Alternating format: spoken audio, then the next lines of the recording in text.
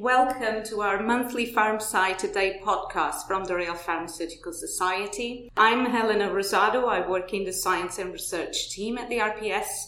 I'm here covering for Professor Gino Martini, RPS Chief Scientist today. Gino couldn't be with us. Today we have with us Dr. Janet Halliday. Janet is a member of our Industrial Pharmacists Forum. Welcome, Janet. Would you like to introduce yourself? Hello, I'm Janet. I'm a pharmacist. I'm a fellow of the faculty of the Royal Pharmaceutical Society, and I have spent my whole career in industry. I work with Ferring Pharmaceuticals, who specialise in reproductive medicine and maternal health, urology and gastroenterology. So Janet, today you're here to talk to us about women's health. Correct, I wish to talk about women's health matters. I'm a drug delivery specialist. I work in getting the drugs to the patients in the best possible way. So what is the best way to deliver the drug to the patient? I thought it was all about tablets and capsules. My area of expertise is looking at delivery systems other than oral formats. So for example, in breast cancer, women will be given oral therapy for up to 5 years, and we know that the concordance is very poor. Every single day the woman takes a tablet, reminds herself that she's had breast cancer, I've had breast cancer, I've had breast cancer. One drug delivery solution could be to have an annual injection. So when the lady goes along to the oncologist, has the checkup for the breast cancer, she then gets the injection, and that's her for a year. Why is a 1 year injection better? The side effects from oral therapy can often be considerable. And it's that reminder every single day, and the psychological effect on a patient that they've had cancer can sometimes illogically cause them to stop taking their preventative medication. So Janet, what else is new in drug delivery? When we think about mums, they take their babies along for their flu vaccinations or other sorts of vaccinations.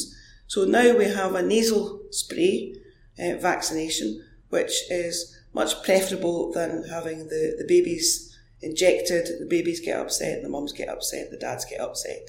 Are there any effects to the nasal spray? When you've squirted some solution up into the nasal passages, yes, there might be a bit of snuffling and sneezing, but it's a lot better than the injection. Other nasal formulations are available. So, for example, there's a ketamine nasal spray now for depression. And in the women's health area, there's also nasal administration of oxytocin. So women who've had a C-section may not have the oxytocin kick in. It's usually kicked in by the vaginal birth process.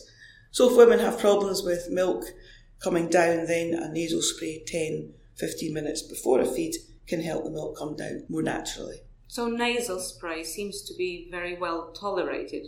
In general, it's a good alternate method of drug delivery. So what is the third area you would like to talk about today? One of the other large areas of interest in women's health is endometriosis. The number of patients with endometriosis is as large as the number of women with diabetes. I'm surprised about that statistic. Yes, when you think about the publicity around about diabetes compared to the publicity we hear about endometriosis, it does surprise people. Infertility often triggers the diagnosis of endometriosis, but the drugs used to treat endometriosis are often hormonal in nature, be they oral contraceptive or injections of GnRH agonists. So people are trying to get pregnant, but we actually interrupt the ovulatory pathways. There are a number of companies looking at non-hormonal treatments of endometriosis. So at the end, the patient can still get pregnant and the endometriosis is treated. So what's your message today for pharmacists? So my message to pharmacists is that there is a place for you in industry. Industry is always focused on the patient. As a pharmacist, that's where our focus is. With so many women suffering from endometriosis, what can pharmacists do to help? Well, you could imagine a pharmacist being in a situation where a woman's coming in for over-the-counter medication for monthly pain, and as time goes by she moves from a single pharmaceutical ingredient ibuprofen to a combination of ibuprofen paracetamol, and then a while later she comes in with a prescription for stronger painkillers, obviously escalating in pain. That's a point that perhaps a pharmacist could say, have you spoken to your GP about endometriosis? Because it's such an unrecognised condition that maybe pharmacists can help patients get along that pathway quicker than the 7 to 10 years that we've discussed already. Drug delivery via nasal spray seems like a really interesting area. Can you tell us a bit more about nasal sprays? Well, yes, the nasal flu vaccine was originally developed for use in children, but it's now expanding in use in adults who perhaps were reluctant to have the annual flu vaccine because it involved an injection, but now we can use it in older patients also, which is an extra advantage of the delivery system.